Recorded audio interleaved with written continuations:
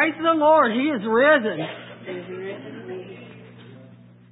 Okay, so our announcements today are in the bulletin. So just review those. Lynn did mention, so if anyone was interested in starting choir this week, we're not going to have practice, so you guys have to wait another week to join us. Are there any other announcements? Jessica has an announcement. The Women's Fellowship, I need you 10 minutes after church today for a little meeting. Don't run out quickly. Stay for 10 minutes for me, okay? Okay. We still have folks coming in. We're glad to see everyone here this morning. Are there any other announcements? Okay. It's a big crowd here. Glad to see everybody. I'm going to go ahead and start with our scripture this morning. Mark 16, 6 through 8. But the angel said, "Don't be alarmed. You are looking for Jesus of Nazareth, who was crucified. He isn't here. He is risen from the dead. Look, there is where they laid his body. Now go and tell his disciples, including Peter, that Jesus is going ahead of you to Galilee. You will see him there just as he told you before he died." The women fled from the tomb, trembling and bewildered, and they said nothing to anyone because they were frightened. He is risen. Praise the Lord. He is risen.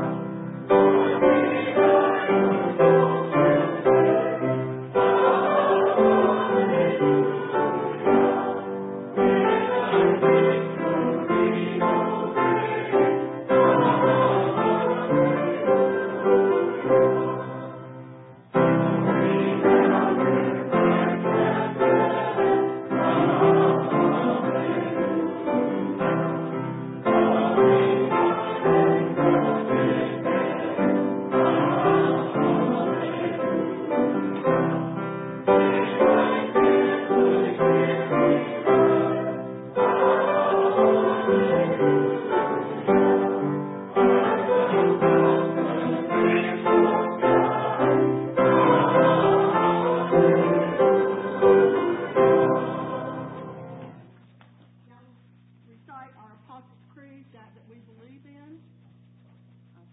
Father, Father Almighty, maker of heaven and earth, and in Jesus Christ, the only begotten Son of our Lord, who was conceived by the Holy Ghost, born of the Virgin Mary, suffered under Pontius Pilate, was crucified, dead, and buried. He ascended into heaven. The third day he rose again from the dead. He ascended into heaven, and sitteth on the right hand of God the Father Almighty. From thence he shall come to judge the quick and the dead. I believe in the Holy Ghost, the Holy Catholic Church, the communion of saints, the forgiveness of sins, the resurrection of the body, and life everlasting. Amen.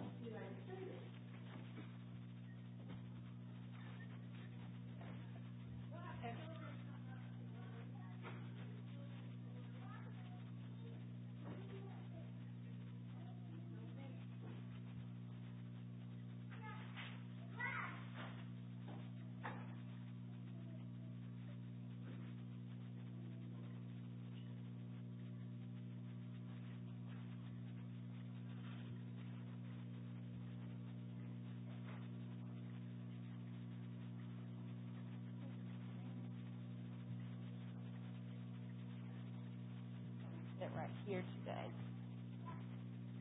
If it will reach. Good morning.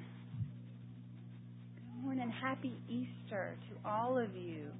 Happy Resurrection Sunday. What does that word mean? That's a big word. What does resurrection mean?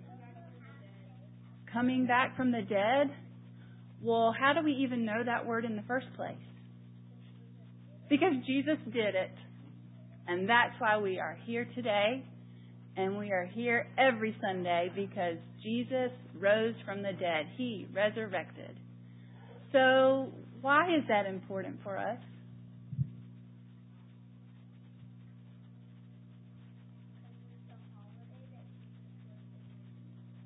Why do we celebrate it? It's a miracle. Okay. Any other reason?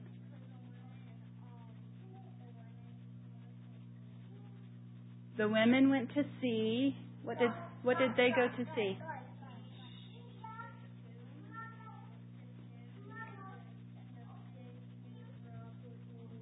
Yeah. Okay. They went to see Jesus in his tomb, but his body wasn't there. The stone was rolled away because Jesus was alive, and they ran to tell the disciples.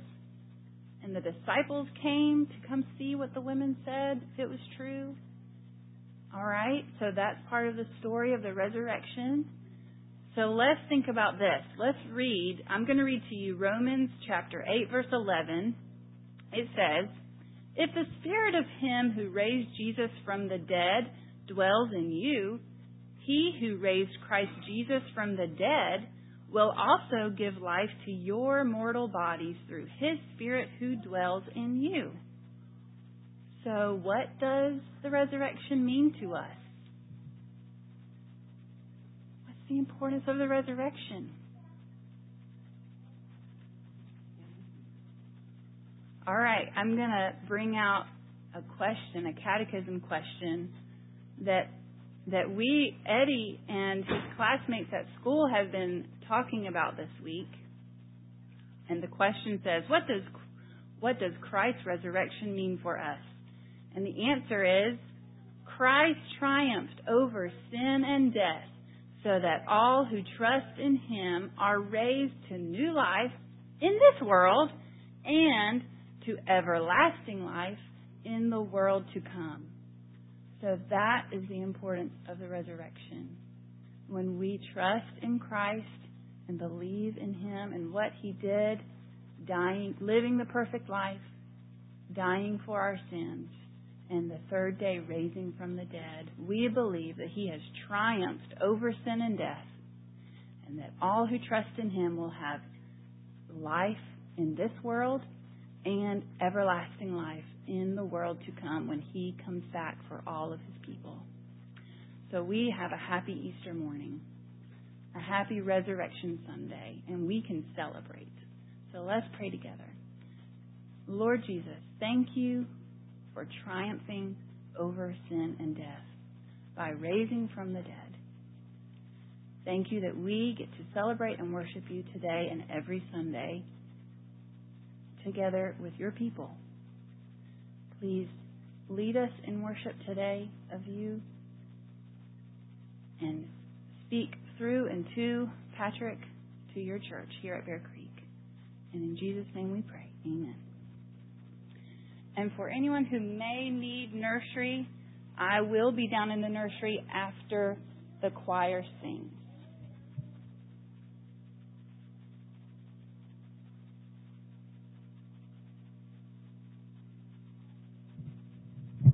One more quick announcement. Our students yesterday made some resurrection cookies that we are going to hand out to everyone after the service. So look for a smiling little face handing you a little Ziploc bag of cookies that they made yesterday.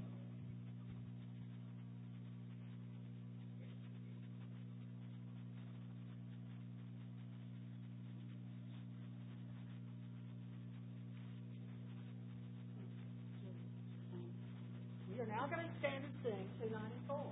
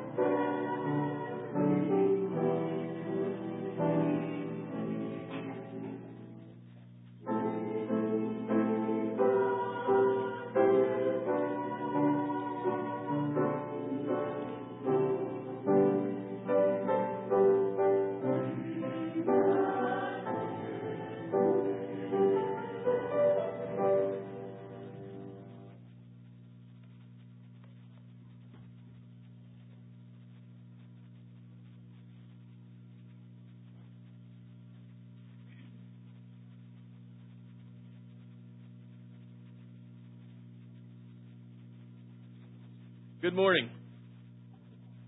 If you have your Bibles, I invite you to grab them and turn with me to the book of Romans.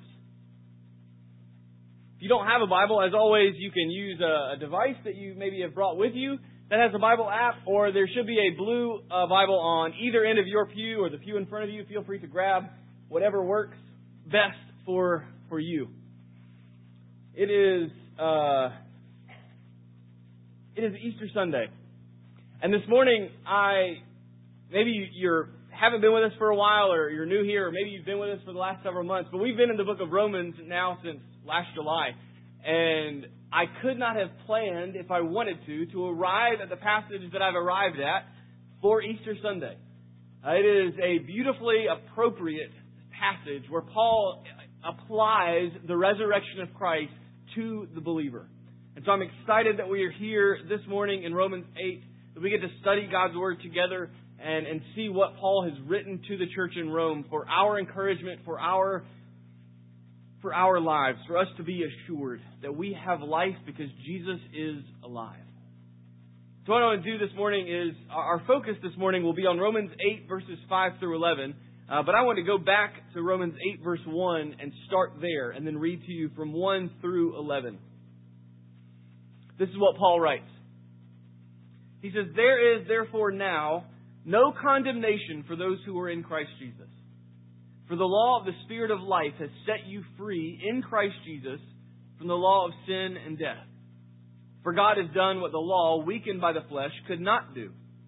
By sending His own Son in the likeness of sinful flesh, and for sin, He condemned sin in the flesh, in order that the righteous requirement of the law might be fulfilled in us, who walk not according to the flesh, but according to the Spirit.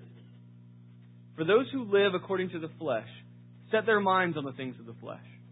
But those who live according to the Spirit set their minds on the things of the Spirit. For to set the mind on the flesh is death, but to set the mind on the Spirit is life and peace. For the mind that is set on the flesh is hostile to God, for it does not submit to God's law. Indeed, it cannot. Those who are in the flesh cannot please God.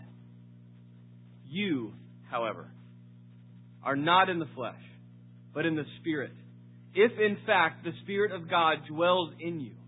Anyone who does not have the Spirit of Christ does not belong to Him. But if Christ is in you, although the body is dead because of sin, the Spirit is life because of righteousness. And if the Spirit of Him who raised Jesus from the dead dwells in you, He who raised Christ Jesus from the dead will also give life to your mortal bodies through His Spirit who dwells in you. The grass withers and the flowers fade, but the word of the Lord remains forever." Pray with me.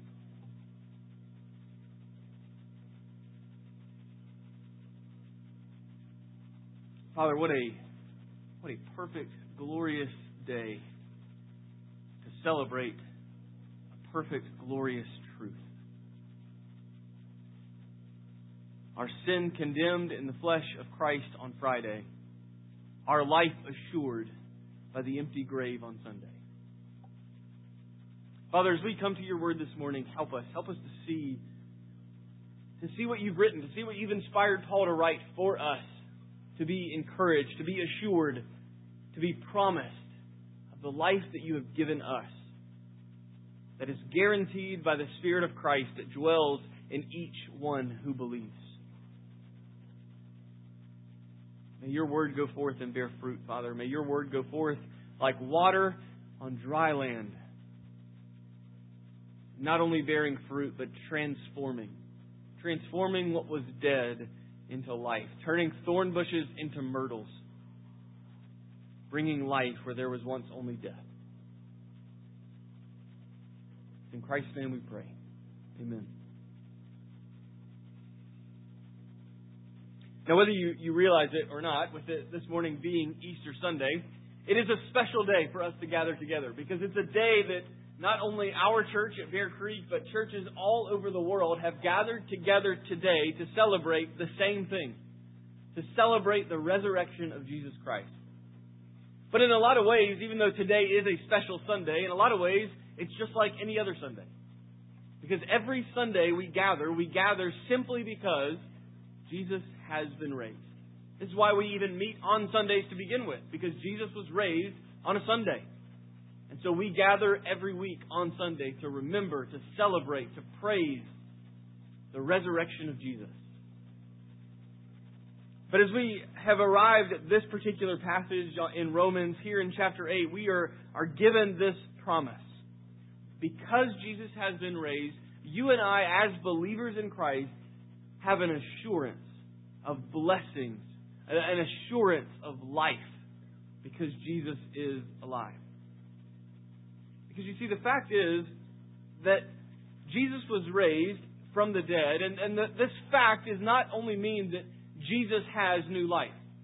The resurrection is not only special to those who have been raised, but the resurrection is special. His resurrection brings to every single believer the promise of salvation, the assurance of life. If you were with us this morning at our sunrise service, I made the comment that the resurrection is not just a bonus to the cross. It is not extra where God just went above and beyond what needed to happen. But that the resurrection is in fact everything. That if Jesus has not been raised, then we are fools. That our preaching is in vain. That our faith is in vain. That we are still in our sins. And that we, above all else, are to be pitied here on earth. Because we've believed a lie. But if Jesus has been raised, and we believe and proclaim to you that yes, in fact, He has been raised, then we have life. Today, tomorrow, and forever. Because Jesus is alive. As we come to this passage, I want you to see really two truths that Paul lays out in these verses. The first is that there are two, and only two, types of people in this world. There are those who live according to the flesh, and there are those who live according to the Spirit. And the second truth that I want you to see is that if you are one of those who lives according to the Spirit, then you have life. Today, tomorrow, into eternity, you have life because you have the Spirit. And so what I want you to do this morning is first, as we come and approach God's words, I want you to first consider which type of person you are, which category you fit into, flesh or spirit. And I'll come back and get into what I mean by those terms in just a moment. But I want you to be encouraged this morning. I want you to understand the depth of the blessings of Christ because He is alive. This is a passage that you will see. It has no imperatives. It has no commands. It is not Paul or me trying to tell you, change things, do things differently, fix this, don't do that. It's not here. This is simply a passage of promise. This is a passage where Paul points to the believer and he says, this is yours. Period. You have this because you belong to Jesus. It's yours. And so let me begin, as we come to this passage, let me begin with these two types of people. There's those that live according to the flesh and those that live according to the Spirit. And before we really dive into what I mean by this, I think it's helpful for us to understand how we as a society tend to view statements like there's only two types of people. We view absolute statements like this very cautiously. We don't like it when someone says, you're either this or that, and there's nothing in between. We don't like it. We like to leave room for gray areas. We like to leave room for people riding the fence or trying to find their way in some middle ground. But the reality is, I can sympathize with this. I think that when we talk in absolute language like this, we often talk without grace and without kindness. We are often very accusatory because you're either in or you're out, and I'm in, but you're out. And that language can be very, very damaging. But the reality is that you may be all the way to one side, or you may be all the way to the other, or you may be trying to figure your way out through the middle. At the end of the day, according to God's Word, there are only two types of people. And that's it. There are those who live according to the flesh, and there are those who live according to the Spirit.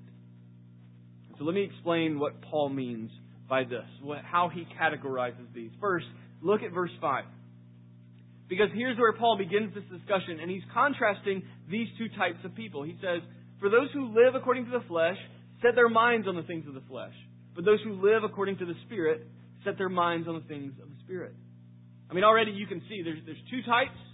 They don't overlap. They do very different things. They live very differently. They are different. So take those who live according to the flesh first. What do we mean by this? I think what Paul is saying is that this type of person, someone who lives according to the flesh, is someone who is consumed, focused, and set on this physical, flesh-driven, material world. This is someone who lives in a way that says the only thing that truly matters is my life here. The only thing that matters is what I do with the time that I'm given here. The only thing that I'm going to give my life to is what is in front of me here. Because nothing else matters. This, right here in front of us, this is what is important. And let me give you some examples of what this might look like. I think on one hand, it's the employee who says that this job is what makes him valuable. It's where she feels needed. She is used well. She is perfectly suited for this job. She works hard. He does everything he can to get his job done. And he works when it's time to work, and he might even stay late when it's not required. But he and she they do what is required because the job is what matters. The job is important. The job pays the bills. The job is fulfillment. The job is good. It's also the family member who says, my role, what is most important to my life, is to love my husband or to love my wife well, to raise our kids, to raise our grandkids, to be there for our family, to support them in all that they do, to provide a roof for their heads, to make sure they have clothes on their back and food in front of them at dinner time. That's what's most important. That's what matters. It's the pleasure seeker who says that what matters most is getting the most joy and finding the most happiness in this life. Finding what makes you happy and living in that moment. Whether it's entertainment or physical in nature, whatever satisfies those desires, whatever makes him find joy, that is what matters most. It's what makes life meaningful. And so they spend their day in pursuit of pleasure. Whether it's physical, whether it's substance, whether it's entertainment, whether it's luxury, whether it's relaxation, it's finding joy, finding happiness, finding pleasure here, now. And we could go on with more examples because you can see that it's very wide-ranging.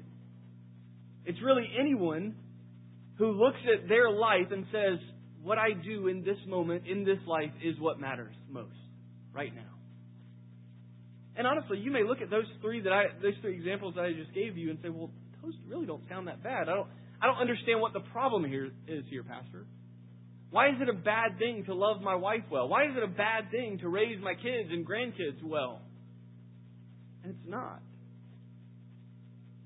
You see, what these three things have in common is a mindset and a lifestyle that functionally proclaims to the world that this life is what matters most.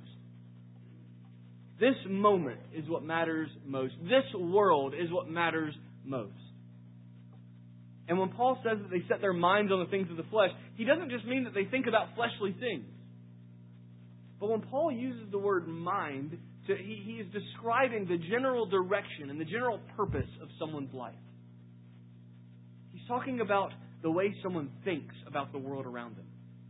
The driving force behind why they do what they do. Why they spend their time the way they spend it. Why they spend their money the way they spend it. Why they do all of it together, incorporated into this one term, mind. Those who live according to the flesh set their minds on the things of the flesh. They only consider and they only think and they only act and live in line with this world and with this life. Because that's where they are focused. And that's what drives them. That is what motivates them. But to contrast this, Paul says the other type is those who live according to the Spirit.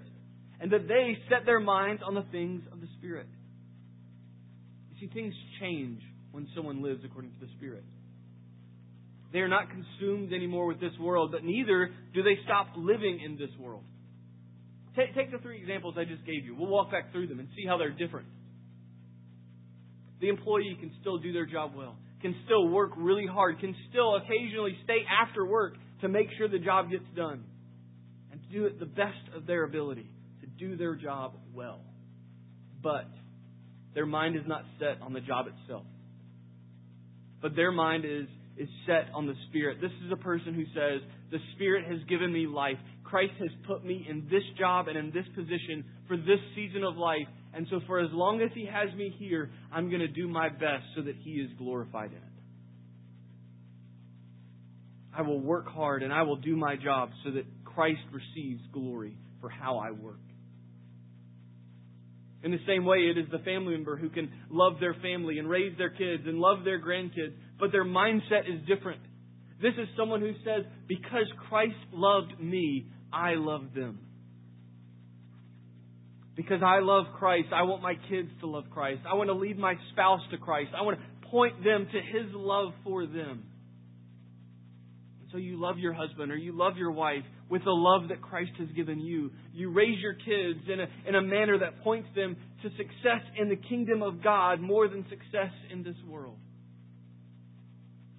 You encourage your grandchildren in the faith, sharing your experience, sharing your wisdom, and yes, even sharing your failures with them.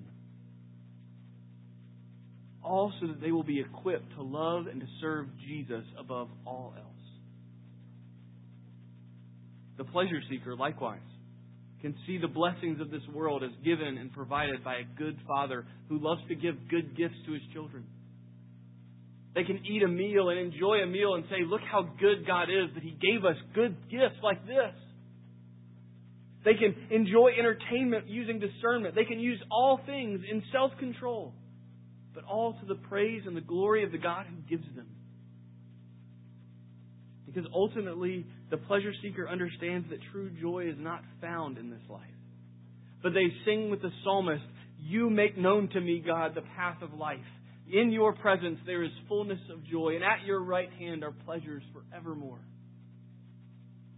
You see the difference between flesh and spirit? You see, what we're talking about is not changing what you do, but why you do. And for whom you do. Because these two types of people, flesh and spirit, are headed down very different paths that end in very different places. Look at where Paul says they lead. Verse 6. For to set the mind on the flesh is death, but to set the mind on the Spirit is life and peace. I mean, I hope you begin to see the foolishness of living for this life, living according to the flesh. You can spend your entire life working hard, raising a family, living it up to the fullest. But what happens at the end? What's it all for? I had a roommate in college who was a lot of fun. We got along really well, but man, he had a broken mindset for how this world was and what this life was for.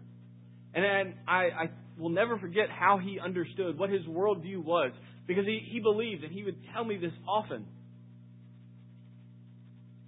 that every human being, their life, their purpose, you, human, are like a light bulb. And your job in this life is to burn as brightly and for as long as you possibly can before ultimately the light goes out and you are thrown away. Yay? But how do you respond to that? What is the purpose of that? And if this describes you and this describes how you view your life, then let me first apologize to you. Not because I've just critiqued your worldview, but let me apologize to you because that is a sad and sorry state to live in. And I'm sorry that you're there. Because if you view your life as simply nothing more than a light bulb, then what's the purpose of even getting up in the morning? The light's going to go out, and then what?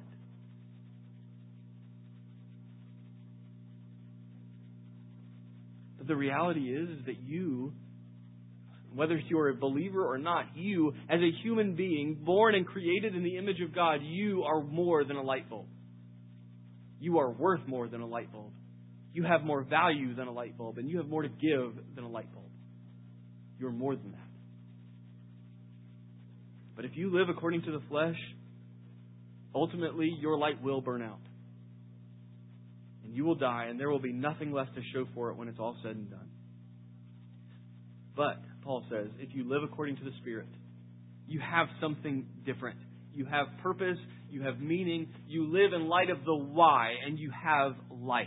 Your bulb will never burn out. It may flicker momentarily, but it will come back on. But you see, Paul doesn't stop here in this contrast. He actually takes it even one step further to show the difference between the flesh and the Spirit. You see, it's not just that the flesh dies and the Spirit lives, but there's a third party involved in all of this, and it's our relationship with God that is on the line here. Look at verses 7 and 8. Paul says, "For the mind that is set on the flesh is hostile to God. For it does not submit to God's law. Indeed, it cannot. Those who are in the flesh cannot please God." I mean, Paul doesn't pull any punches here, does he? If you live according to the flesh, if you are setting your mind solely on this life, then your life, your existence, all of who you are hostile to God. You are His enemy. You are a child of wrath. You are a rebel against the King. You are lost. And nothing you do on your own power or in your own strength will ever change that about you. You will forever be His enemy. This is what theologians term total depravity and total inability. You see, when we use terms like total depravity, many of us think that what we're saying is that mankind is as evil as it possibly could get, and we're not saying that. I'm not saying that you, as a human being, are as evil as you possibly could be, that you always choose bad all the time. I'm not saying that. That's not what total depravity is. But total depravity is the belief and is the understanding that you, as a child of wrath, as an enemy of God, as a person who lives according to the flesh, you cannot do anything to please God. There's nothing you can do that will make Him say, "Well done." There is nothing you can say that will make Him say, "Good job." Nothing.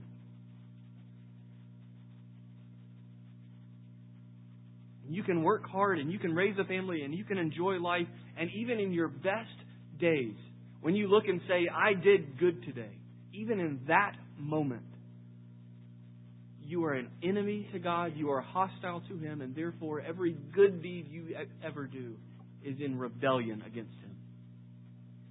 It is to show Him that you don't need Him. That you can do good all by yourself. And the reality is you can't. Because total inability says that this flesh-driven person cannot ever change this about himself or herself. He is completely unable to change, completely unable to obey, completely unable to please or satisfy his Creator. Well, if you haven't figured out where I'm going with this, let me here at this point ask, which one are you? Are you living according to the flesh, or are you living according to the Spirit? Do you place all of your effort and energy and resources into this life, to being the best person that you can be today, to living the best life you can live now, to getting the most out of this life before time runs out and the light bulb burns out? Or do you live according to the Spirit? Do you put Christ before all things and do all things for His name and for His glory? I imagine that if we were sitting in the Roman congregation as they were reading this letter from Paul for the very first time, you could almost hear them sort of stop after verse 8. And the questions could begin popping up. Well, how do we know, Paul? Which one are we, Paul? We don't understand. We want to be of the flesh. We want to be of the Spirit. We want to follow Christ. We want to live for Him. But how can we know? What are we supposed to do? And if Paul were sitting in that room, he would point to his letter and say, keep reading. That's what you do. Because then he gets to verse 9. And he says, you, however, you believer, however, you Christian, however, you church, however, you are not of the flesh, but are of the Spirit. I mean, this is the comfort, this is the assurance, this is the hope that Paul gives to the believer. You are not of the flesh. you are of the Spirit. And then he gives 3 conditional statements, 3 if statements, to sort of prove, to be the supporting evidence so that you, believer, will know without a doubt you belong to the Spirit of God. And that you live in the Spirit and not according to the flesh. And you have life and not death. You have peace with God and not hostility. You, as a believer in Christ, can please and satisfy God by His Spirit who dwells within you. So how can we know? Look at the 3 ifs. If number 1, if the Holy Spirit dwells within you, you are not in the flesh. That's what he says in verse 9. You are not in the flesh, but in the Spirit, if, in fact, the Spirit of God dwells in you. Anyone who does not have the Spirit of Christ does not belong to Him. It's simple. If you are a believer, if you have placed faith in Christ, in His atoning death, and believe in His resurrection, that if you are resting in His finished work for salvation, if you belong to Him, you have His Spirit. And if you have His Spirit, then you have life. The Spirit works for the believer as a promise, as a down payment, or as Paul says in Ephesians, as a guarantee of salvation. Paul writes in Ephesians 1, in Christ, you also, speaking to the church, speaking to the believer, you also, when you heard the word of truth, the gospel of your salvation, and you believed in Him, you were sealed with the promised Holy Spirit, who is the guarantee of our inheritance until we acquire possession of it, to the praise of His glory. Again, just like the resurrection is not some added bonus to Good Friday, the Holy Spirit is not an added bonus that some Christians have and some Christians don't. All who believe in Christ are given the Spirit, because He is the down payment, the foretaste of what we have in the life to come, and He is the guarantee that we will have it. Believer, you have the Spirit. And Paul further backs up and supports this argument by saying that if you do not have the Spirit, you do not have Christ. The Holy Spirit dwells within each and every single person who has placed faith in Christ, who belongs to Christ. He is the down payment of your eternal life. He is the guarantee of your salvation. If you believe, then you have Him. And if you have the Spirit, you are not of the flesh. If number 2, if the Holy Spirit dwells within you, you have life, even though you still sin. If the Holy Spirit dwells within you, you have life, even though you still sin. This is what he says in verse 10. But if Christ is in you, although the body is dead because of sin, the Spirit is life because of righteousness. You see, the temptation that so many of us have as believers is to view our sin as evidence of our condemnation. We say, yes, I believe in Jesus, and yes, I believe that He died for my sins, but I just can't stop sinning. It is everywhere I go, and it is around every corner that I turn. It is daily part of who I am. And even though I believe, and even though I place faith in Christ, I just don't think it's enough. What if, at the end of the day, God still condemns me for it? And at the risk of repeating last week's message, let me point your attention back to 8 verse 1. There is therefore now no condemnation for those who are in Christ Jesus. Not now, not ever again will God look at you and say, I condemn you for this. And Paul is saying here in verse 10 that even when you sin, Christian, even though your physical body is still dead because of sin and trapped in brokenness because of sin, the Spirit of Christ who dwells in you gives you life. Yes, your physical body is dead. And yes, you will fail, and you will struggle, and you will fall. But each and every time it happens, the Spirit who dwells within you gives you life because of the righteousness of Christ that is imputed to you through Him. But you see, that's what the Spirit does primarily in the life of the believer. He applies the righteousness of Christ to the unrighteousness of us. He takes the righteousness of Christ from Him at the cross and works it into your soul, changing you, transforming you, giving you life. Even though you sin, and even though your physical body is dead because of sin, the Spirit within you is life because of the righteousness of Christ. See, your life is not dependent on your ability to quit sin, but it rests solely on the finished work of Christ at the cross and the Spirit who applies that finished work to you. If number 3, if the Holy Spirit dwells within you, you will be resurrected to new eternal life. If the Holy Spirit dwells within you, you will be resurrected to new eternal life. He says this in verse 11.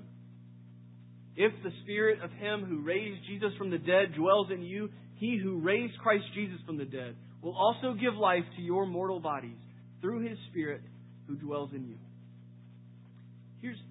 Here's why Easter Sunday gives us such great hope for our future. And it may even correct what many of us may possibly believe about what happened in the resurrection. Jesus did not raise Himself from the dead. Let's just get that out of the way and clear that. Jesus, the Son of God, did not die and then put breath back into His own lungs. He didn't do it. The Father raised the Son from the dead. In light of His sacrifice and in light of His work, the Father said, "This is enough. It is finished." And sent the Spirit to give life back to the body of the Son. It was the Father and the Spirit who raised the Son from the dead. And this same Spirit that put breath, but that made the heartbeat of Jesus come back, that same Spirit that put breath in His lungs after 3 days of silence, that same Spirit dwells within you at this very moment, believer. And He will never depart from your body. He will never leave you. He will never abandon you. From now until the end of eternity, that Spirit that raised Jesus from the dead dwells inside of your mortal body. Why would He do that? So that when Christ returns, He can do the same thing to your physical body that He did to Jesus on Easter Sunday. That He's going to take that broken heart that you have that is buried for who knows how long, that might even have already turned to dust and ashes. And that Spirit is going to recreate and reform and re-energize and regenerate that broken, once dead heart into something that will never die again. And He's going to recraft those lungs that work inside of your chest and cause them to inflate and expand and deflate again. He's going to connect all of your bones and your muscles and reconnect each and every tendon throughout each and every part of your body. He's going to create cells that are living and multiplying and regenerating and producing so that all things will come back to life in what was once dead. You, believer, will live again because the Spirit that raised Jesus dwells in you. And we may bury you in this very cemetery years from now. Somewhere in the not-too-distant future, Christ will return, and that Spirit that is living inside of you now will bring that dead body back to life. And you will walk out of the grave that we put you in. You have life. Today, tomorrow, forever. You have life because of Jesus. I mean, believer, do you see all that you have in Christ? These if statements are not cause to create doubt or uncertainty in you. Paul does not give these statements to raise in the Roman Christians questions of, well, do I really have the Spirit? Do I really have this life? Am I really going to live forever? I'm not sure, Paul. That's not what he's doing at all. These if statements aren't questions for doubt. These if statements are assurances. If the shoe fits. See, Paul's not telling the believers to make sure you have this or to make sure you have the Spirit, to be certain of this. He is saying, if you are in Christ, if you believe the gospel, this is yours. You have it. Sam Alberry says, as a Christian, you really have been given a new heart. You really have been given a new mindset. You are now ultimately driven by the Spirit. Christian, that includes you. Frail you, failing you, messed up you. And just as those in the flesh tend to think, well, I'm not, so many of us who are in the Spirit tend to think, that's not true of me. It can't be. And Paul is saying to the believer, You are. You are new. You are someone in whom the Spirit of Jesus dwells, and what is deepest in you is of Jesus. This is who you are. You see, it's not a question of changing what you're doing or to stop living in the flesh. Not yet. Paul will get there. But what Paul is saying here in Romans 8 is, believer, you are a miracle. So many times we fall into the trap that we're just not good enough Christians. That we haven't been changed enough. That we continue to fail and we live as though we're waiting for something more to take place in us. For some deeper change to take hold. But this is not what Paul is saying. It is not what the gospel says. You see, it's not that Christ has brought about a change in you, but that He has brought about a change of you. You're not waiting for a greater change to take place because it already has happened. You are not who you used to be. You are new. You are transformed. You are no longer in the flesh. Your mind is not set on the things of the flesh, but you are of the Spirit. And your mind is set on the things of the Spirit. All that you are and all that you do is now different because of Christ. And the greatest blessing of all of this is that you who were once dead in your sin, you are now alive because of Jesus by His Spirit. Don't you see? If you have Christ, you have life. And you do have Christ, believer. And if you have Christ, then there will never be a time in your life where God will condemn you for your sin. He already did that in the flesh of Jesus. He did what the law could not. He condemned your sin in the flesh of His Son. And now you have life because you have the same Spirit that raised His Son from the dead, dwelling inside of you, applying this work to you, making you new. Today, as a church, we celebrate the resurrection of Jesus. He is alive and He is risen indeed. Yes and amen. But because He is alive, because He is risen, having condemned your sin in His flesh, His Spirit now dwells in each of you who believe this word. And this Spirit will give you life today, tomorrow, and in the future resurrection. His death has sealed your pardon, and His resurrection has sealed your life. And you, believer, have life in Christ. And if you have life in Christ, then live. Live in Christ. Celebrate the gifts of the Father by enjoying the things that He gives you here, today, tomorrow, in this world. But understand that it is from His hand. And praise Him for the things He gives you. If you have a family, then belong to your family and love them well and serve them well. But the best way to love your family is to point them to Jesus. To praise Jesus in their presence so that they will see the beauty and the wonder and the life-giving power that His Spirit has had in you. If you have a job, then do it well. But work it for the glory of Jesus who gives you life. Who puts you where He does for His purposes and for His glory.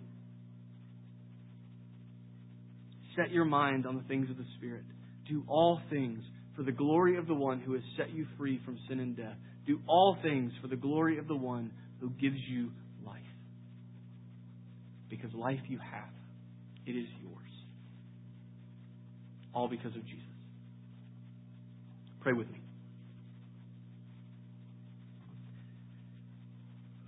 Father, we are thankful and grateful for Easter.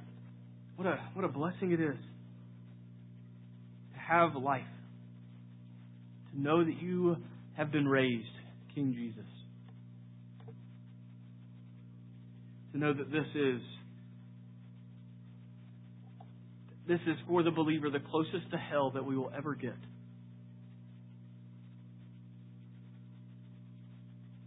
God, give us these assurances. Remind us of these blessings. Write them on our hearts that we may know without a doubt that you do not condemn us, but that you give us life. And as we come to the table as your people and as the body of Christ, we come celebrating, rejoicing, praising the one who died so that we may live.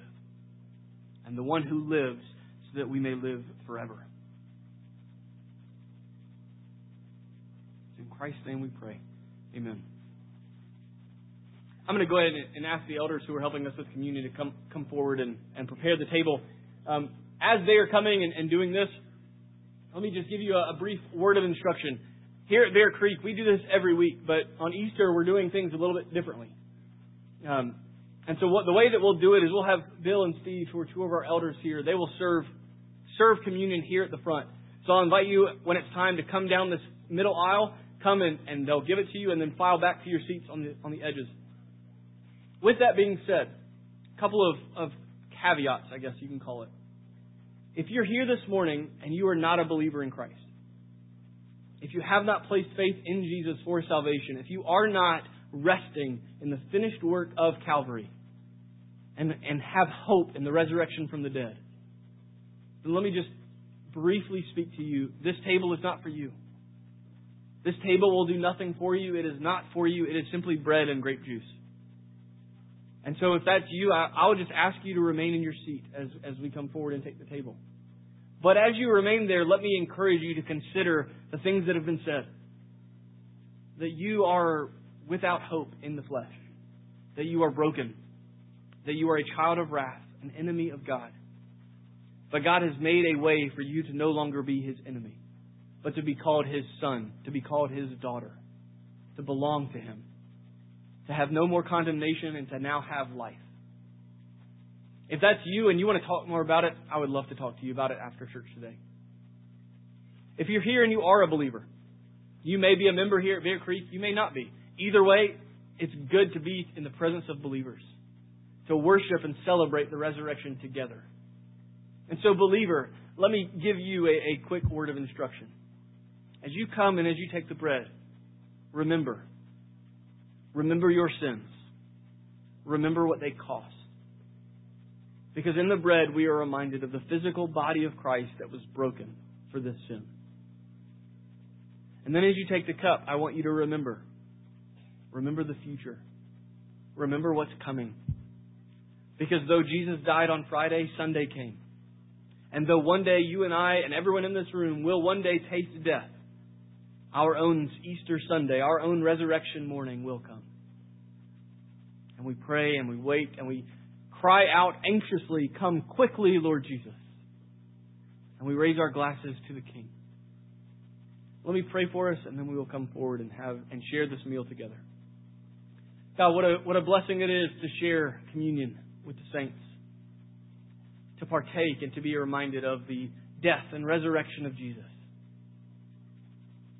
Receive glory and honor and praise as your people come forward and share this meal together. And God, we look forward to the day that you send our King to us and we get to share this meal with Him. It's in Christ's name we pray. Amen.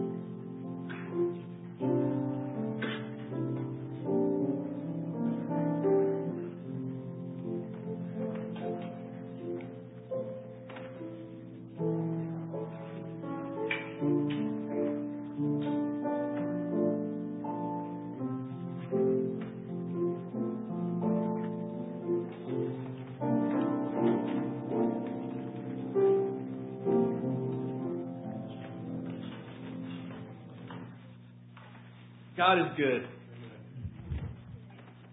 We're gonna stand and sing our closing hymn together this morning. It is a song of hope and joy for the future. It is hymn 447, Because He Lives. Will you stand and sing with me?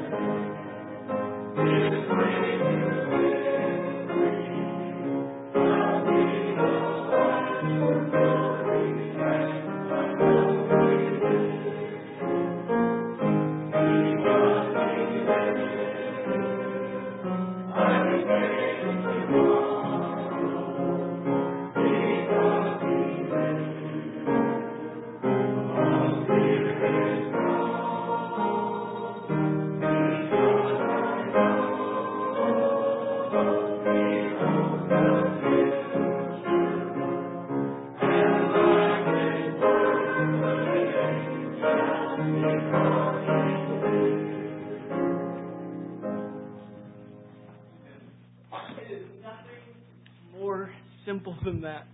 Life is worth the living because He lives. As we close our service this morning, we'll close it as we do every Sunday morning by saying aloud the Great Commission together. Church, this is what you are called to go and do, to go and make disciples, to go and tell someone this week, today, tomorrow, Jesus lives, and to teach them what He has commanded us. And so I invite you, church, it's in the bulletin if you need to see it to read along. Say the Great Commission aloud with me. And Jesus said to them, all authority in heaven and earth has been given to me.